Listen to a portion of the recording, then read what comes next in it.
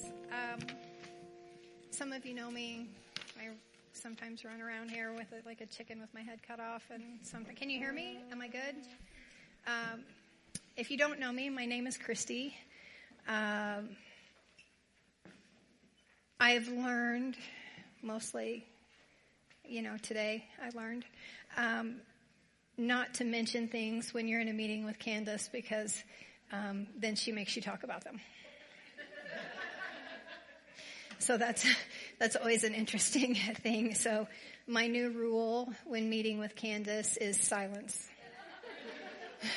So Lindsay's going to be silent too. So we're just going to be silent. It's going to be a silent meeting, Candace. I don't know what to tell you about that.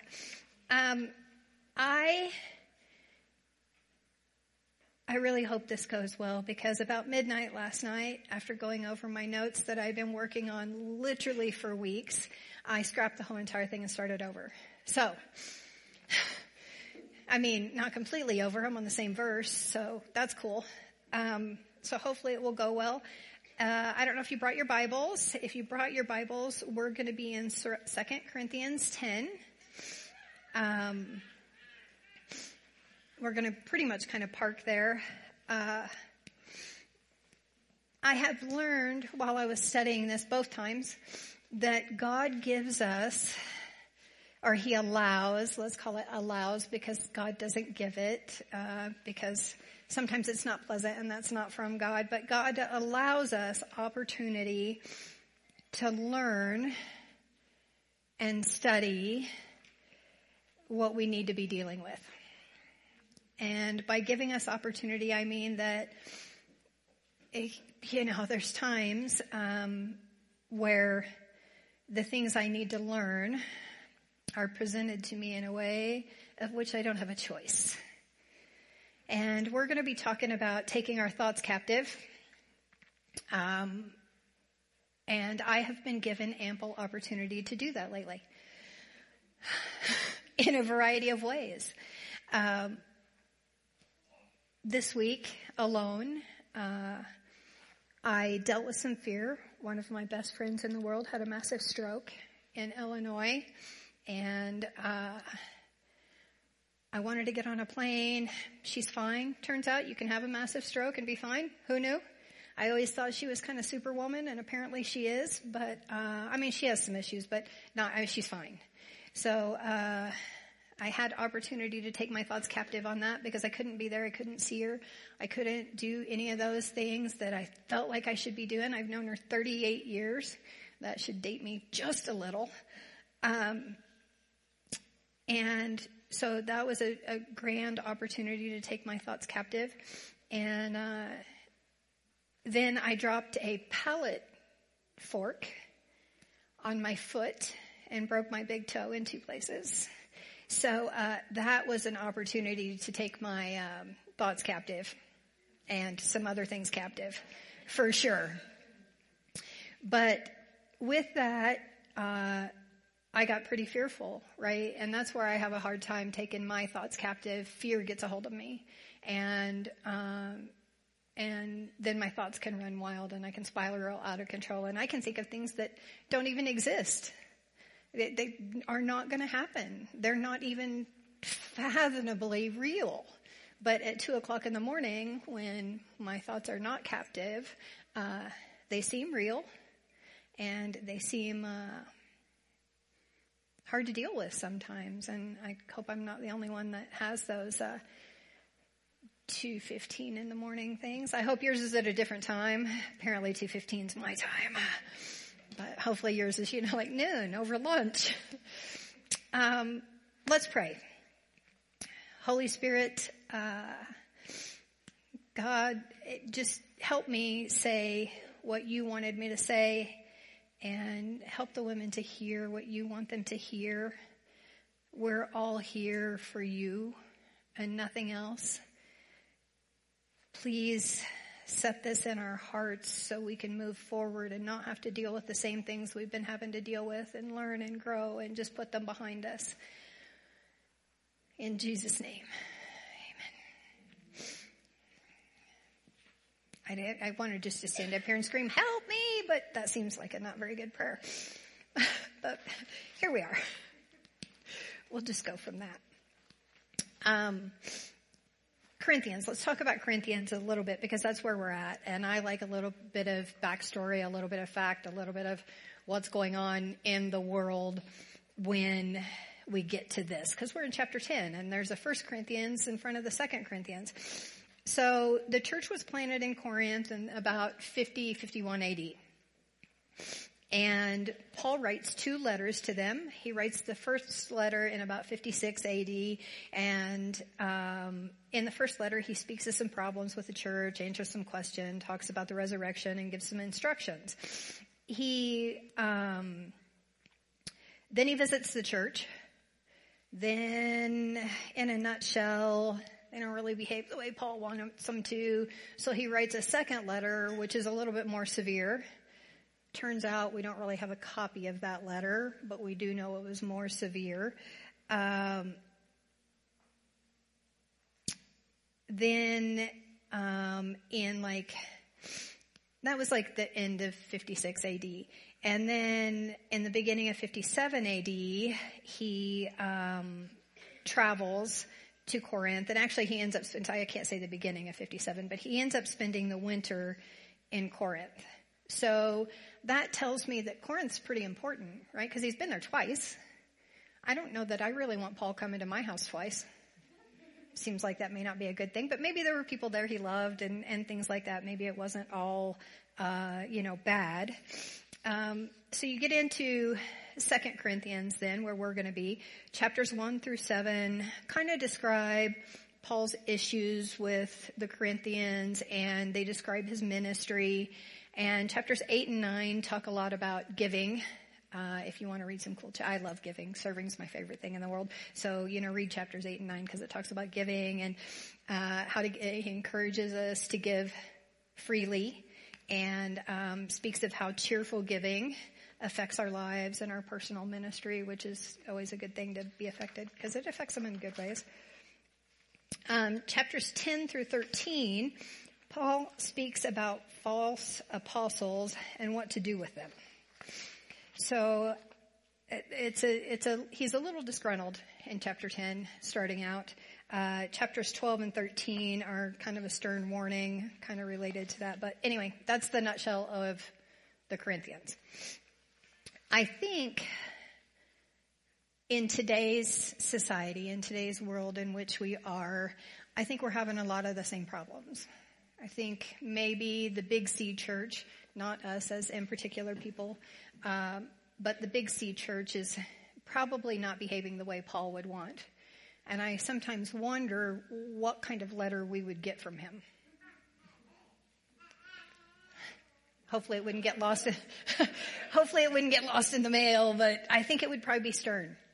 When you look around and you look at the Big C church, are we doing all the things he asked of the Corinthians? Are we behaving in that way? Are we giving generously with a cheerful heart? Or are we picking and choosing? Are we deciding who gets the benefit of what we give? Who deserves this? Who deserves that? What that looks like? We're not the judge of that. And I think that's part of the problems that Paul had with the Corinthians. And I think that's one of the problems he would have with us too. In the first 9 chapters of Corinthians, he was pretty kind and encouraging. And when he starts out chapter 10, he's a little more defensive and it seems a little more irritated because in the previous chapters, there were some false apostles and basically they were talking crap. And can I say that? I just did. Sorry. Anyway, they were talking crap about and twisting things that Paul had previously said. And he's a little irritated when he starts out chapter 10. And we're going to kind of go through it verse by verse, just for 6 verses, but we're going to kind of go through it verse by verse. So I have what am I reading out of? Amplified. It's new. It's big print. I can see. Didn't have any marks in it before today, so that's kind of cool for me. I love a new Bible. Anyway, verse 10 says, now I, Paul, urge you by the gentleness, and that word in the Aramaic means peace. Just so you know, not only gentle, peace. I urge you by the peace and graciousness of Christ. I, who am meek, so they say, when with you face to face, but bold, outspoken and fearless toward you when absent. And he goes on in verse 2 and says, I ask that when I do come, I will not be driven to the boldness that I intended to show towards those few who regard us as if we walked according to the flesh, like men without the Spirit. And really what he's saying there, I probably should have read that in a different translation. In the Passion Translation, it says, verse 2 says, now I plead with you that when I come, don't force me to take a hard line with you, which I am willing to do by daring to confront those who mistakenly believe that we are living by the standards of the world, not by the Spirit's wisdom and power. So he's like, I dare you, but don't make me come down there. Don't make me come down there, because when I come down there, I'm going to be mad and I'm going to open a big can of whoop arse, because you're not listening. You're talking crap. You're doing a lot of things that you shouldn't be doing. And he is willing to go down there and drop the hammer and use his righteous authority given to him by Jesus and the indwelling of the Holy Spirit. And when Paul gets irritated, I think we should pay attention, because he's known as, it says right here, he's known as meek and gentle and gracious. So when he's irritated, that's something they're doing wrong, and that's something we need to take notice of, right? So verse 3, it says, for though we walk in the flesh as mortal men, we are not of the flesh, right? There's a big difference there. We are walking in the flesh, but we are not of the flesh. And we're going to come back to that a couple times. It says, for though we walk in the flesh as mortal men, we are not carrying on our warfare according to the flesh and using the weapons of man. So it says we are in the flesh, not of the flesh. We are in a temporal body, but when we give our life to Jesus, we are not of our flesh, because we have the Holy Spirit living within us and we in him.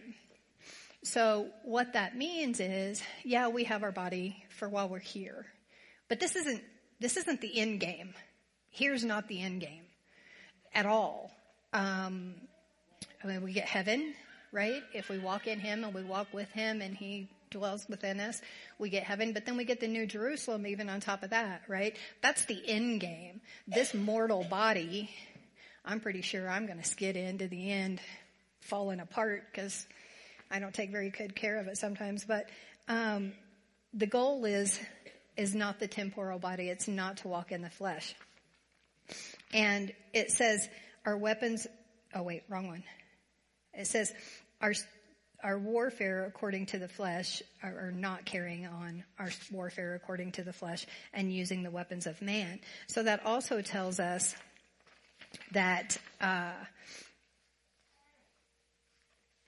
it's warfare. It's spiritual warfare, because it's not of the flesh. So do you know the difference between the body, obviously, and then the spirit and the soul? Do you know the difference between those? I'm not very good at this, but I'm going to do my best with the descriptions, okay?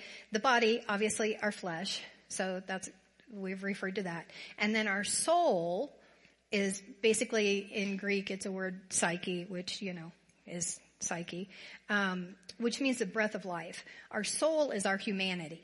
It's our mind, our will, and our emotions by which we perceive, reflect, feel, and desire. You may say that again, because it got me when I read it the first time.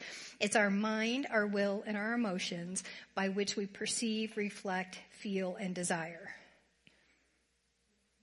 So I'm pretty sure all of those places are places I need to control, that I don't control very well sometimes. And then our spirit, again, is the Greek word pneuma, but it means breath. But it is a different kind of breath. It's a new life principle bestowed on man by God. It's our deeper connection with God. It's a gift that Christ gave us through his death for our sins and his resurrection and ascension to heaven. So our spirit is only through God, right? So when we accept God and we give our life to Jesus, then the Holy Spirit comes and dwells within us, right? So that's our spirit, and that's guided by God, whereas our soul is us. Does that make sense? Or at least that's how I read. Am I right? Is that correct? I'm looking at Cody because I'm like, is that right? Did I do that right? Because I really looked at that 100,000 different ways. So for me, I'll just show you because I'm like this. See this big circle? Body, medium circle, soul, little circle, spirit, right? Which I guess, it should be a big circle spirit because God is bigger than the boogeyman. But that's a story for a different day. So that's the difference there. So when we're fighting a spiritual battle, like he says in verse 3, spiritual warfare, Paul uses military terms a lot, just so you know. A lot of military terms in Paul's letters and writings. And it's warfare. It's spiritual and it's warfare. So the way to fight that battle or that war is God, right? That's the best way to fight that battle. If we fight it with our soul, what are we going to do? We're going to end up in our mind, our will, and our emotions overthinking everything at 2 a.m. And just so you know, it does not help to get up and eat ice cream at 2 a.m. It does not make it go away. I try though. I continue to try, but doesn't make it go away. So Satan, we're fighting principalities and we're fighting Satan. That's who we're fighting. We're fighting him and him wanting to undermine our faith and our spirit and impede our progress in God's will. John 10:10 says, the thief comes to kill, steal, and destroy. It's his only goal. Kill, steal, and destroy. He wants to kill physically, but mostly he's after your mind. Because if he can get your mind, then he can control everything else. Right? So that's where we really have to pay attention to this spiritual warfare because I'm sorry, she's cute. She's mine. Well, not really mine. I get to pet her and send her home. She's that kind of mine. And the thing about, sorry, sidetracked. Look, a chicken. Anyway, so Satan will do anything to undermine our faith. And here's the deal with Satan, right? Like he's trying to get a foothold wherever he can. He's trying to get in wherever he can. So in order for that not to happen, we have to be sold out to Jesus. If we're not sold out to Jesus, we can still be bought by the devil. Right? So if you're not entirely sold out, that means you're still for sale. Does that make sense? Everybody's just looking at me, and I thought that was huge. Like, I thought that was a big one. Oh, okay. Ouch or amen. For me, that was a big deal because I was like, oh, well, I think I'm sold out for Jesus. But, that looks good. But this might be all right. But, that'll be okay. No, because that's the devil buying you piece by piece. And eventually, when he buys you piece by piece, who has less of you? Jesus. So you have to be completely sold out. Body, soul, spirit. Okay, on to number 4. The weapons of our warfare are not physical, weapons of flesh and blood. Our weapons are divinely powerful for the destruction of fortresses. Fortresses, strongholds.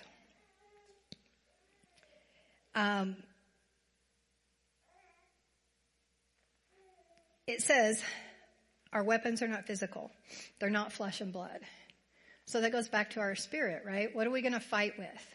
If we're not fighting with flesh and blood, if I don't have my hammer out, whacking somebody, I'm not throat punching anybody. I did give that up. That's cool. You're not. So what are our weapons then? And where do they come from? And what does that look like?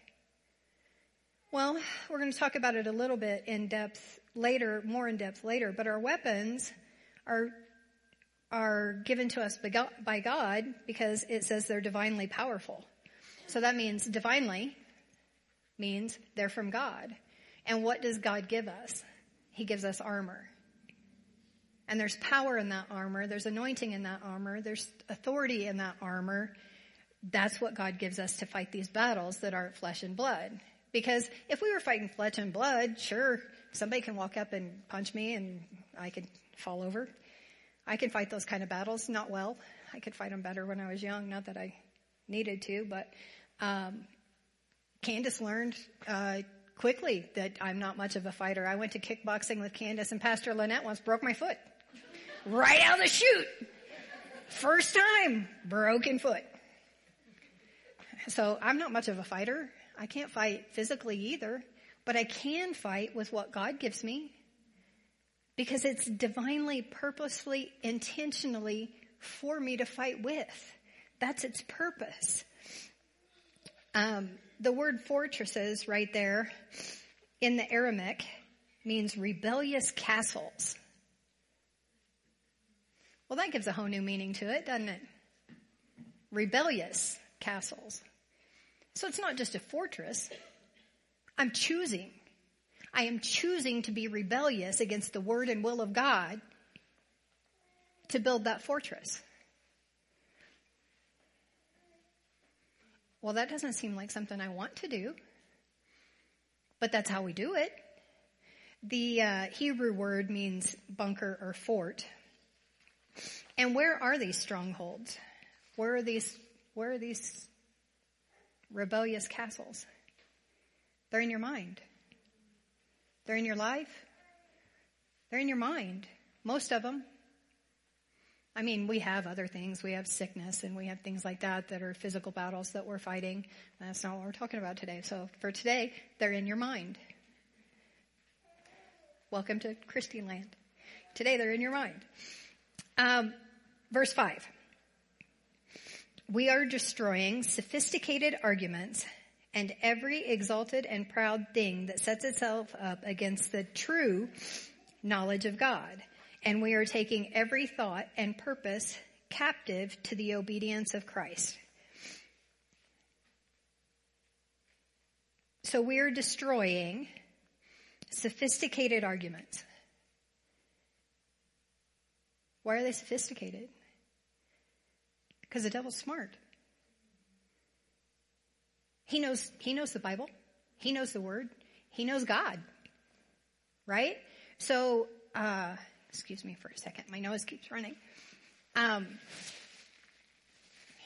So not only are we fighting arguments, not only are we fighting things that happen in the world, social media, whatever, this, that, and the other, everybody's highlight reel.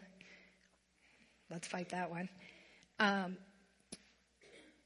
We're fighting sophisticated arguments. And not only are we fighting them, we're destroying them. So fighting means I have a chance of losing, right? Destroying means I can't lose. And what makes you not be able to lose? Having God, having the Spirit. You're fighting this battle from your spirit with the Holy Spirit, with God. So you're destroying sophisticated arguments and every exalted and proud thing that sets itself up against the true knowledge of God. Anything we give more authority to, even for a minute, even for a second, even for a fleeting glimpse, anything we give more authority to than the truth of God, people's opinions, which frankly, people's opinions of you are none of your business, just so you know. When I learned that, I was like, oh, that's helpful, because I thought I was supposed to care about that. You don't have to care about that. Unless, of course, you're doing something wrong, then you have to care about it. But people's opinions are none of your business. Societal norms, faulty descriptions or trains of thought that defy the word of God, stinking thinking. We are fighting and destroying stinking thinking. And how do we do that? We take that captive, whatever that thought is. If you watch me in my real life, which I wouldn't recommend, but if you watch me in my real life, when things happen or somebody says something, and my daughter can probably attest to it, I won't say anything, but I will literally do this. I do it all the time. And you know what that means? That means stop. I am not picking that up. That was not for me. That was not from God. Whatever that is. When somebody comes at me or speaks something over me or anything, I feel like I'm not enough. For years I felt like I was not enough, and I've just started being able to do that when I go, oh, Christy, you should be better. Well, I should be better for sure. But I do that all the time. I just stop. And sometimes in my head I sing, stop in the name of love. Because that's what you stop those with, right? God's love. When all those things come at you, stop. Because once you stop it, you can take it captive. Right? There are good thoughts too, don't get me wrong. Again, that's not what we're talking about here. Most of my thoughts that cause me a problem boil down to fear of some form. They make me afraid. They make me afraid of not being good enough. They make me afraid of what the world looks like for them. They make me afraid of anything, really. I can be afraid of anything, honestly, at 2 a.m. The dark, for one. I spend about 3/4 of my life sleeping with the light on because at 2 a.m. when I wake up it's dark, and then I get afraid because my thoughts are out of control and I'm circling in this spiral. So, I sleep with the nightlight most of my days. So those thoughts we are to take captive. Again, captive is a war term. It's a military term. It means, it's a Greek word that I cannot say. It's ekmalotozo. I can't. You know what? I read them. I'm a word nerd. Word nerd. Any word I look everything up. Oh, the word the. Let me look that one up in the Greek. See if it means something different today. I am a word nerd. But I don't have to say them. I just have to read them on my head. It doesn't matter what they sound like when they're... So anyway, I get up here and I don't know how to say it. So I don't know how to say it. Anyway, it means captive in the Greek means to lead away or to bring under control. Right? Which makes sense. That's what you would think captive means. Right? So we are to take, I keep losing my place, all those thoughts that go against God's purpose, captive. And not only are we supposed to take them captive, like I can lock things up. I can lock things up in my brain, right? Okay, tight, captive, shoo, shoo. But that's not what we're supposed to do. We're not supposed to take it captive according to my judgment. We're supposed to take it captive to the obedience of Christ. Okay, that gives a different connotation to it, right? Because I can take you captive, I can take my thoughts captive, seems easy, but not only do I have to take it to a captive, I have to make it be obedient. Right? So you're captive and obedient at this point. And what is obedience? Submission. Actually, it means attentive hearkening. I had to look that up. It's submission. Attentive submission to the truth of Christ. Not us. Not our truth. Not what we think. To the truth of Christ.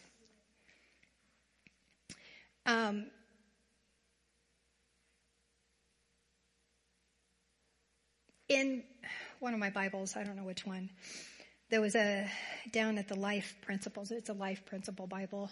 I think it's an NASB, but whatever, it doesn't matter. There is a notation that says, a thought reaps an action reaps a habit reaps your character, and your character reaps your destiny. A thought reaps an action reaps a habit reaps your character, and your character reaps your destiny. So, through a chain of events, what I am thinking absolutely controls my destiny. There are other steps in between there. When I start taking my thoughts captive and putting them under obedience, making them submit, then that becomes a habit. Right? Because I've got my thought, I've now got my action, taking it captive, and now I have a habit of stop in the name of love. There's a reason I don't sing. And that reaps my character. Right? My character, not my reputation. My reputation is your opinion of me. And again, I don't have to care about that. My character, I have to care about, because my character reaps my destiny. And there's only two choices in destiny. Hope that's not a news flash for anybody. Only two choices, right? There's not a gray area, not an in-between. Two choices. Every thought, every action, every habit, you are choosing something. And there's two choices. You are choosing God, or you're choosing Satan with every thought. That got me. I had to sit on that one for a minute. I was like, oof.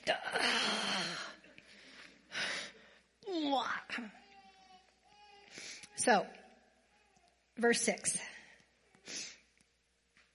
Being ready to punish every act of disobedience when your own obedience as a church is complete. And here he's talking to the Corinthians. It's a little hard to understand when you try to apply that to yourself, so I'm going to explain it a little bit. He's actually talking to the Corinthians, right? And what he's talking about is identifying and punishing the false prophets. But what he says is, when your own obedience as a church, who's the church? We're the church. When your own obedience is complete. So when are you going to be able to fight this spiritual battle? When your own obedience is in line with God, so you can identify the false prophets. When you take your thoughts captive, and the thoughts that don't belong, you give a big to. So that's why it's so important, right? Because if you can't identify the thoughts that aren't good, if you don't have them captive and taking them to submission, what are you choosing? Right? Not intentionally. I don't intentionally choose Satan. Well, is eating ice cream at 2 a.m. bad? Is that a sin? Is that gluttony? Because, okay, I'm going to have to sit on that one for a minute, I think. But for the purpose of right now, we'll go with that.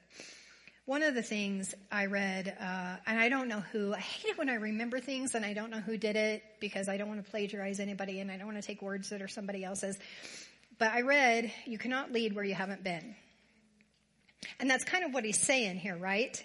When your own obedience is complete, then you can be ready to punish. Not that I want to punish anybody, but you can't lead where you haven't been. So if you haven't learned it, if you haven't dealt with it, if you haven't put it under obedience and submission, you can't teach anybody else. You can't lead anybody else. And I don't care who you are. I don't care how old you are. I don't care what your walk has been, where you have been, what you have done, what you haven't done. I don't care about any of those. You're leading somebody. And you're only leading them one of two places. Every move you make is being watched by somebody somewhere. You're leading somebody with everything you do. Sorry, that was a little bit of a soapbox. The Passion Translation. I love the Passion Translation. And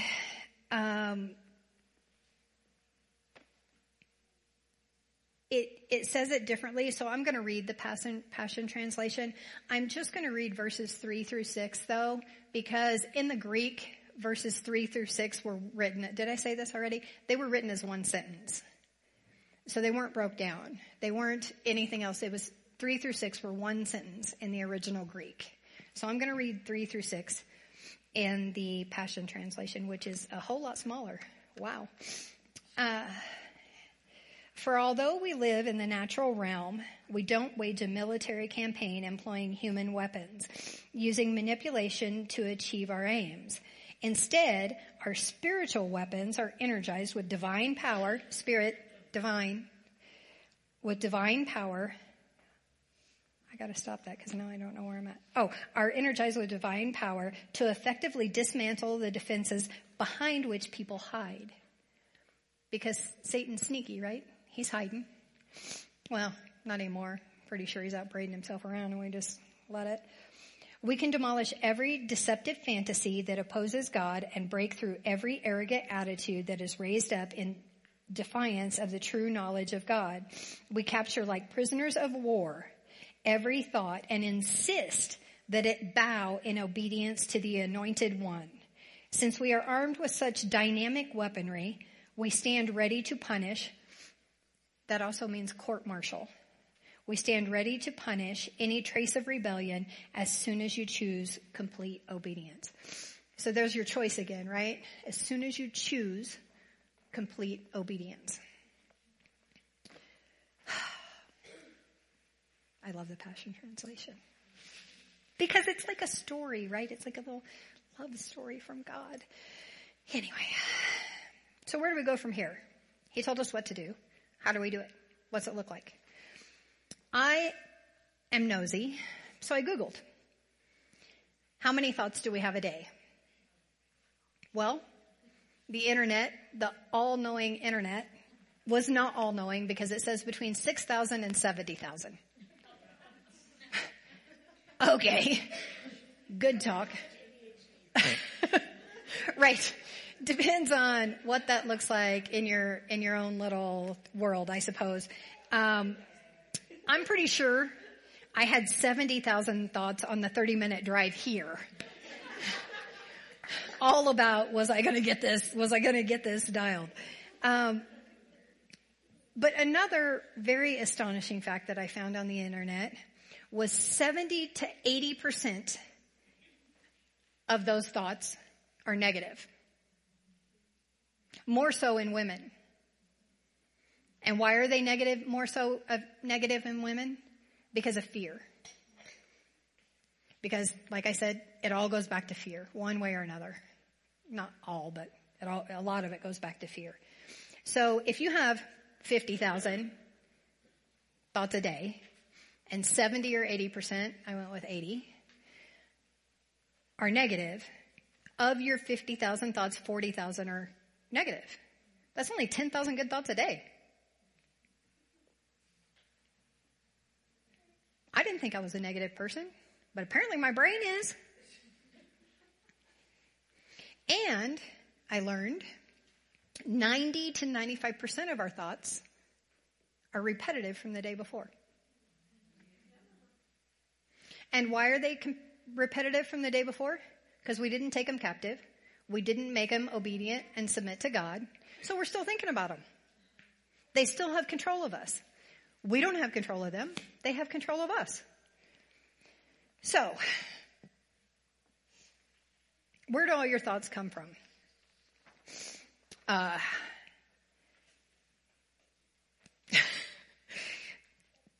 social media is a big one these days, right? Everybody's highlight reel. I'm sorry. Nobody lives a highlight reel. If they're not being honest and truthful on their social media, please get rid of them. Because they just make you feel like a terrible human. Right? Look at her. She's got all her stuff together. No, she don't. No, she don't. She got up. She forgot to take her makeup off the night before. She got up looking like a scarecrow just like the rest of us. She don't have it all together. Anyway, there's my soapbox on that. I got to get off some of my soapboxes. So you got social media, and social media can be good too. I frankly learn a lot on TikTok. You got to research it some, but I do love a good TikTok at 2 a.m. Although, where'd she go? I'm going to rat her out. Can I rat you out? It doesn't matter. Yeah. She, my daughter Emma, in case you don't know, granddaughter Loretta, they're both cute, but the small one really is cute. She just deleted her TikTok because, well, why did she delete her TikTok? Because it made her fearful. I said, my TikTok is full of food. so not much fearful on food, but she deleted her TikTok because it made her fearful. So that is, I'm really proud of you.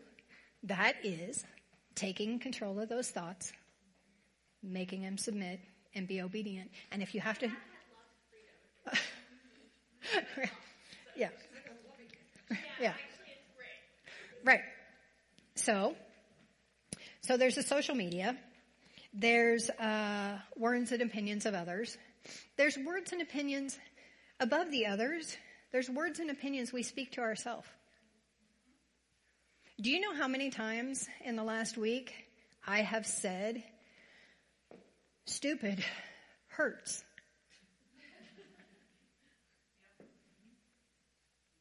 And what does that do in my brain? Correct. Right. And I wasn't stupid for I wasn't stupid for dropping a pallet fork on my foot. It just happened in the blink of an eye, literally. And as I was like, oh, that's going to hurt. But I don't know how many times I've said it in the last week. So what we say about ourselves, you get your thoughts from TV, books, driving down the road, whatever. I can think about a lot of things. Yak's milk's pink. You know, that's a good thought, but I don't know where it came from.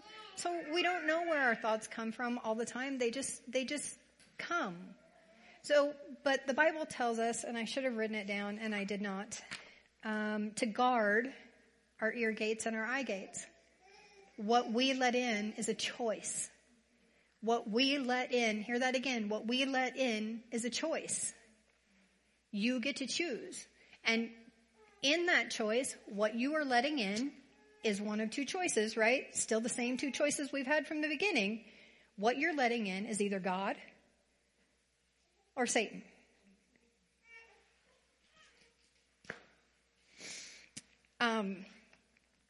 So I came up with some things that I think are helpful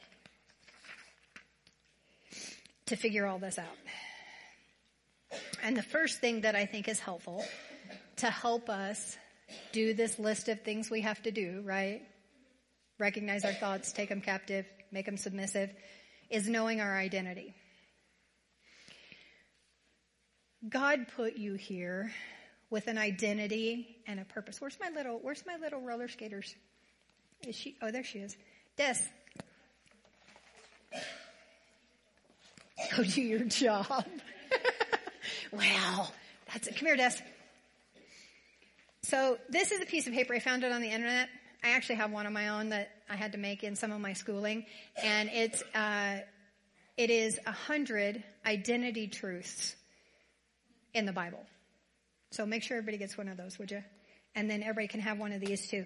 And I'm a sticker girl. So I made these little stickers that say I am with. They don't have all 100 on it, but they're cute and lovely. And I do this with my stickers. I put them on my Bible. If you're going to put one on your Bible that says shut your pie hole, don't pull that out in a good old Southern Baptist church, because they are casting the demons right out of you. Like, it has meaning, it's fine. Shut your pie hole, let God talk. I was on a trip with a bunch of women to Texas and we eat pie. Like, for me it's a good thing, but wow, that can offend some people in a hurry. Will you hand these out? Thank you. So everybody gets a sticker. Stick it wherever you want. Stick it on your forehead, stick it on your mirror, stick it on somebody else's forehead so you can read it. I don't care.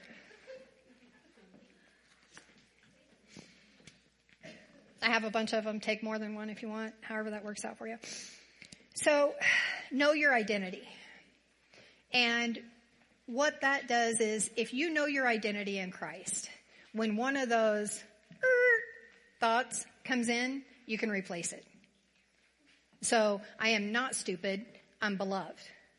I am not stupid, I'm a co-heir with Christ. Do you know what a co-heir means? It means we're the same as Christ. We get the same inheritance Jesus gets. It was a side note. That one was for free. Romans 5-17 in the Voice translation says this, and I really liked it about identity. If you live your life animated by the flesh, back to our body, our flesh, namely your fallen and corrupt nature, which is what our flesh is, then your mind, where's your mind? In your soul, is focused on the matters of the flesh. But if you live your life animated by the Spirit, God, namely God's indwelling presence, then your focus is on the work of the Spirit. A mind focused on the flesh is doomed to death, but a mind focused on the Spirit will find full life and complete peace. You see, a mind focused on the flesh is declaring war against God. You know that, right, by your choice? So if you're following your flesh, you're making a choice. You only got two.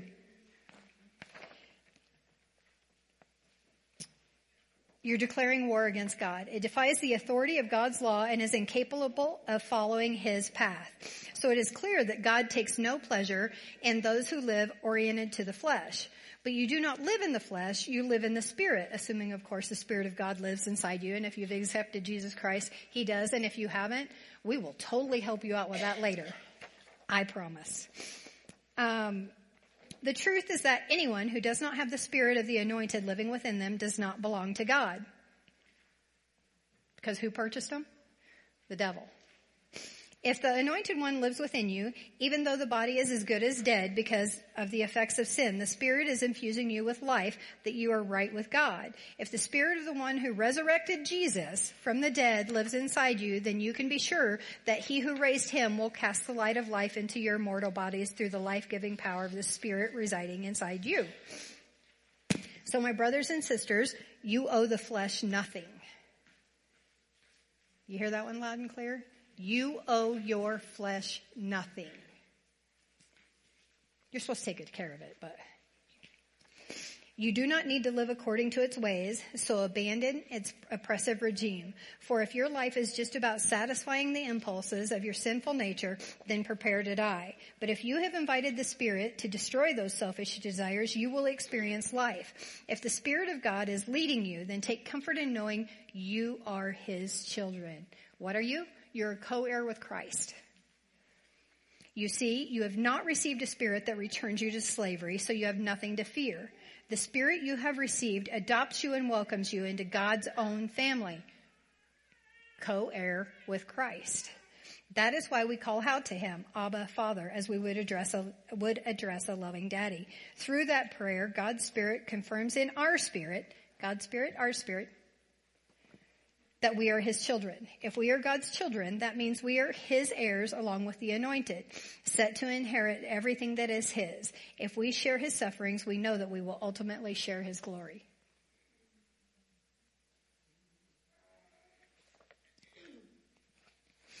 The Bible uses the terms in him, in Jesus Christ, in the Lord, close to 200 times. That's a lot of times that he declares that we are in him, that in him we are beloved, in him we are conquerors, in him 200 times. He tells us what good that does for us. And it says, with him, we are crucified with him, died with him, buried with him, made alive with him, raised with him, and seated with him almost 50 times. So 250 times in the Bible, it tells you who you are in him. You know what that tells you? It tells you ain't nothing because you're making the choice, right? Satan got no control on you because you are in him, with him. That is our identity when we give and submit our lives to his authority. I want you to get this fact. Here's a fact I want you to get. God looks at our spirit, not our soul and body. He doesn't see us through the blood of Jesus, which is a great thing. He sent Jesus here for us. But he doesn't see us through the blood of Jesus. He sees us as he created us.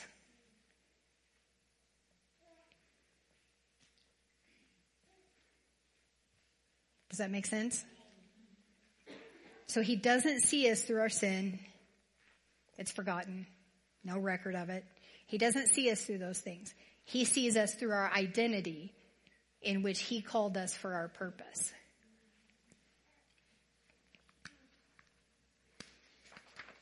I'm trying to hurry. I didn't know. Joe McIntyre, I'm also a book girl. With being a word girl, I'm a book girl. And I did bring some books. Joe McIntyre, who I believe everybody should read this book because I love Joe McIntyre, says in this book, Who We Are in Christ. Ordered on Amazon. Great book.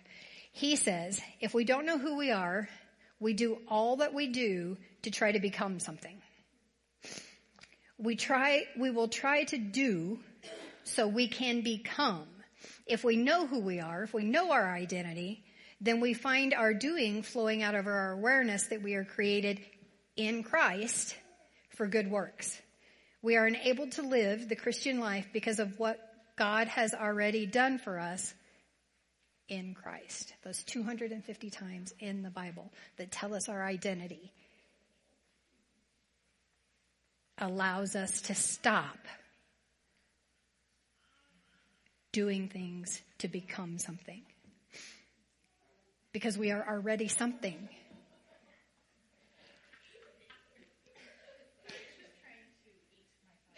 Oh, well, you'll have that. So, number 2, I'm going to hurry. I really am. Know the fight. Know what you're fighting. Know that it's a spiritual battle. You're fighting with spiritual weapons. And better yet, know the weapons. So we're going to look at the weapons, just so that we're clear of what the weapons are. The armor of God. Ephesians 5:22, which I find interesting, and you'll find out why in a minute. But, sorry. Ephesians 6:14. Sorry. Don't know what I was thinking there. Lost. So stand firm and hold your ground, having tightened the wide belt, the wide band, which is the belt of truth. And this is the Amplified Bible again. So it says, the belt of truth is personal integrity and moral courage. So tighten your belt of truth around your waist, and having put on the breastplate of righteousness, which in parentheses is an upright heart. And having strapped to your feet the gospel of peace in preparation to face the enemy with firm-rooted stability and readiness produced by the good news. Above all, lift the protective shield of faith, which you can extinguish all the flaming arrows of the evil one. And take the helmet of salvation and the sword of the Spirit, which is the word of God. So the helmet of salvation, that makes sense, and the sword of God, which is the word of truth. So that's what he gives us. That's our armor. That's what we take into battle. We take the truth. We take the breastplate of righteousness. We take the gospel of peace. We take the shield of faith, the helmet of salvation, and the sword of the Spirit, which is the word of God. That's what you're fighting your battles with.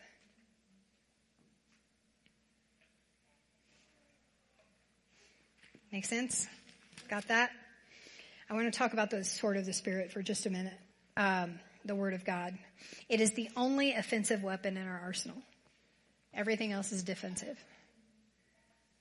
But the word of God is offensive, which means we're supposed to take that and use that in our daily life. We're supposed to use it all, but that puts us on the offense. So thought, captivity, sword of truth, done. I'm stupid, sword of truth, I'm beloved. Thoughts, actions, habits, character, destiny.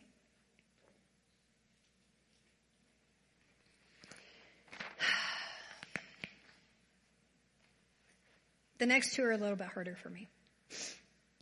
I don't know that harder is the right word. Number 3, I went with repentance. And I went with repentance because I think it's not forgotten, but I don't think it's used as much as it should be. So when I have a thought, I'm not enough, I'm actually sinning against God. Right? That thought does not line up with God's truth. Therefore, it's a sin. What do I do with that?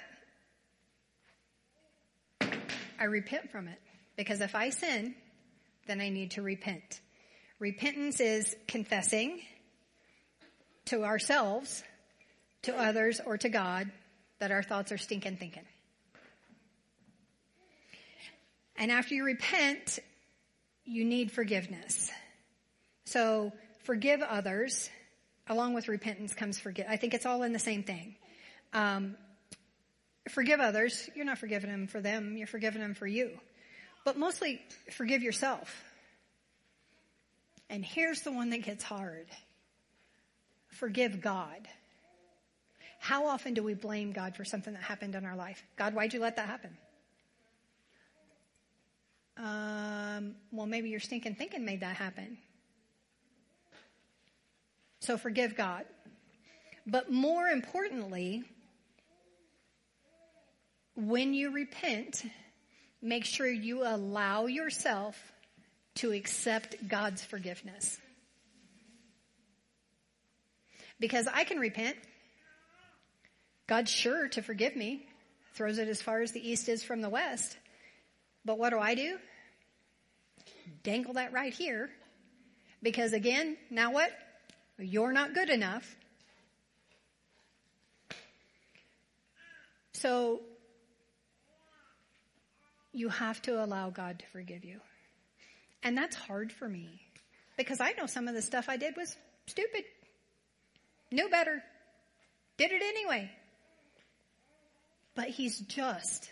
And he loves us. And he forgives us anyway. I have this little scenario that I talk about. It's the grace and mercy sandwich.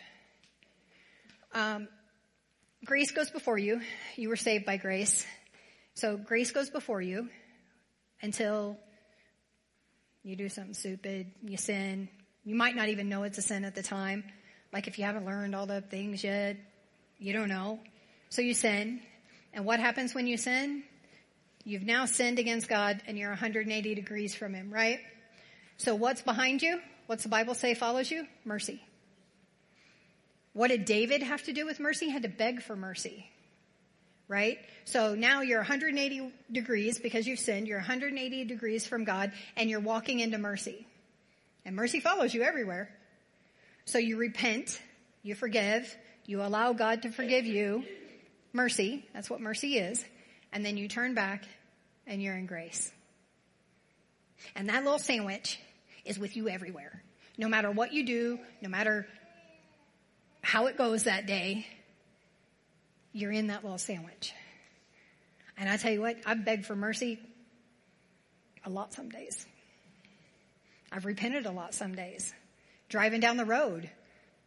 Good Lord, that makes me have to repent a lot, just driving down the road. I can't do it.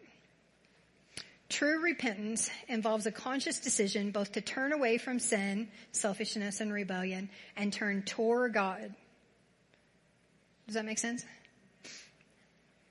So, sin, mercy, repent, back to God. I don't know. I'm a visual person. It works for me.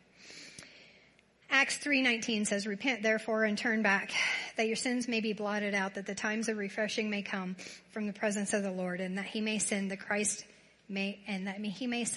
appointed for you, Jesus, whom heaven must receive until the time for restoring back into grace all the things about which God spoke by the mouth of his holy prophets long ago." Repentance. Take it serious. You'll feel better. You really will. Transformation. Let's talk about transformation. If you've been here listening to Pastor Darren, you've heard transformation, which is one of the reasons I changed my message, because I was going to say a lot of the same things he said. Anyway, long story short, transformation. That's what I got as number 4. Romans 12:2 says, "Do not copy the behavior and customs of this world, but let God transform you into a new person by changing the way you think. Then you will learn to know God's will for you, which is good and pleasing and perfect."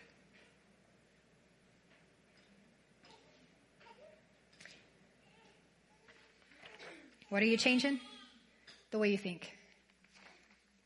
Thoughts. Captive.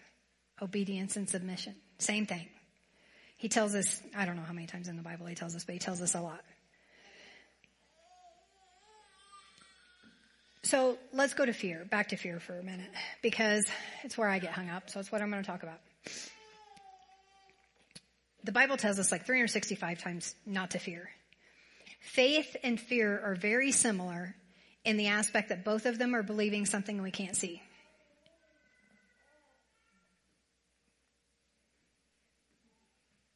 Right?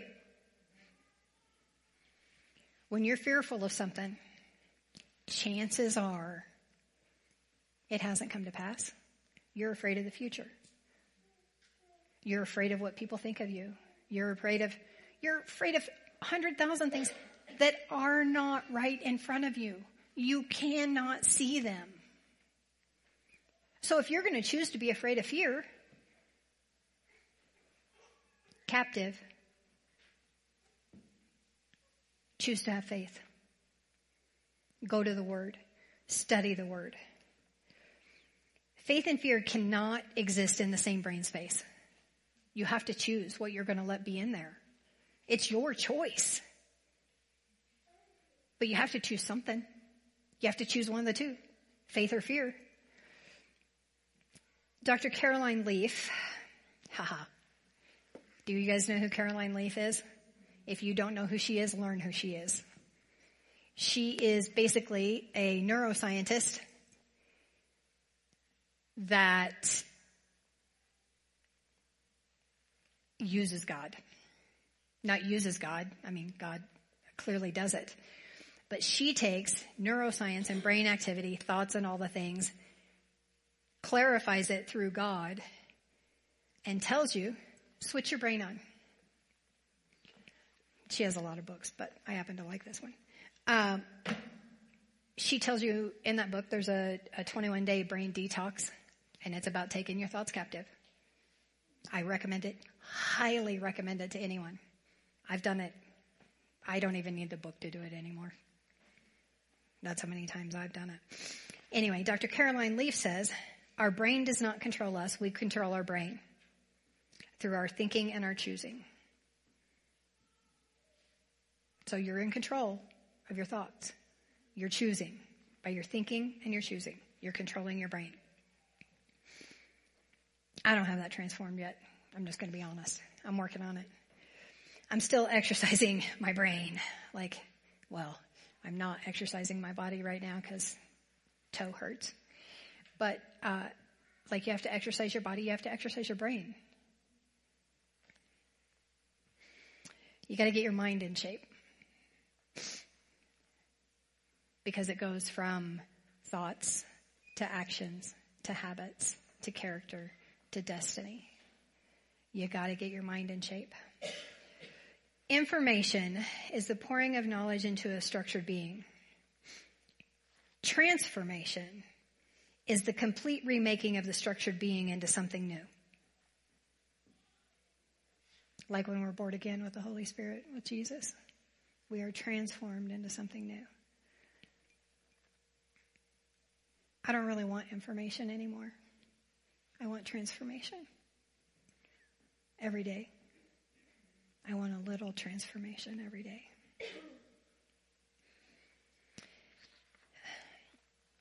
2 Timothy says, "For God gave us a spirit not of fear, but of power, love, and a sound mind."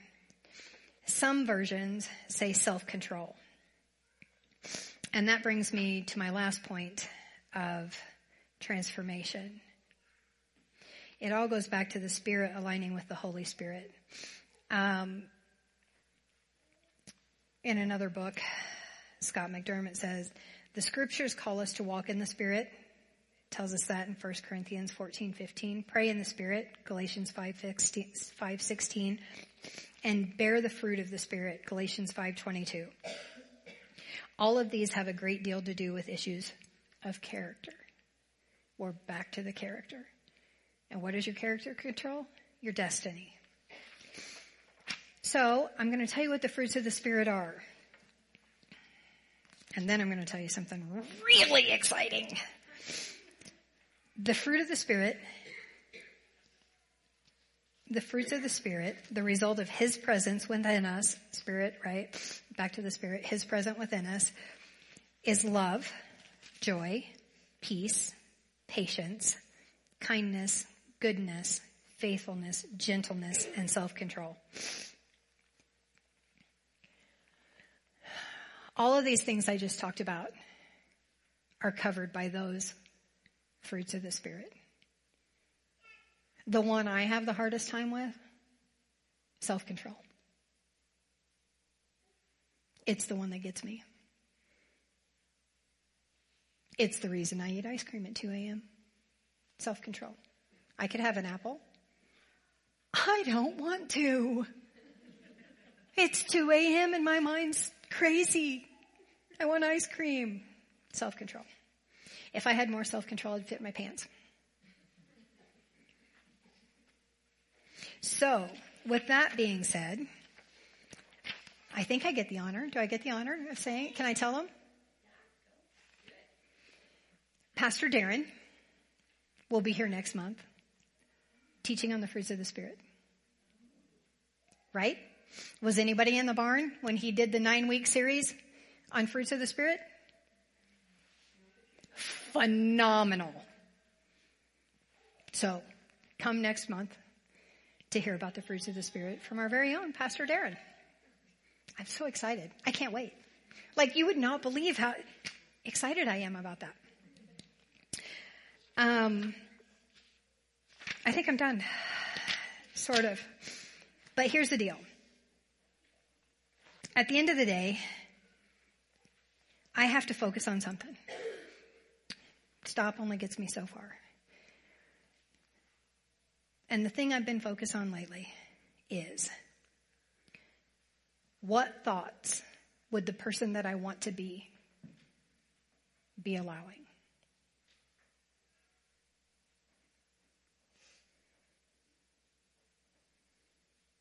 Because I don't necessarily want to be the old Christy. I'm looking for transformation. Every minute of every day I'm looking for transformation. So what would that new person allow? What would that new person think? What dominates my thinking will reveal itself in my behavior, which goes back to my character. And I have to learn to control my thoughts before I can control my behavior. And I would like to say that's all just for me. I would like to say that's all just for me to get to heaven and the New Jerusalem.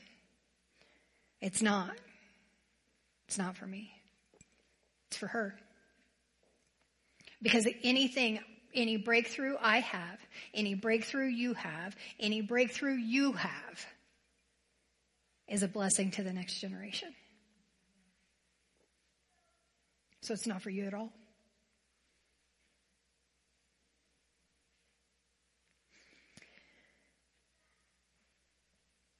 So here's what I would like. I don't know how you feel about it.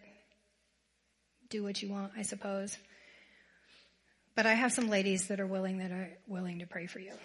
Because I guarantee you, you're fighting fear of something. There is something that you need to lay down. There are thoughts you need to take captive, and you're struggling on your own. And we have wonderful women. Gina, I got some back there controlling sound and video, but maybe shut me off if you need to. But I would like any of you that would like prayer, Cody, come on up. And please don't act like you don't need it. I'm sorry. Don't do it. Because I will chase you down, and it's not going to be fun, and it's going to hurt. Don't make me hurt. I know you all have something. Nobody here is going to speak a word of it. But it's time. It's time to take control of these things that have been controlling us for so long. Right? So, gather what you need prayed for and come on up. And these ladies are going to pray for you. Thank you.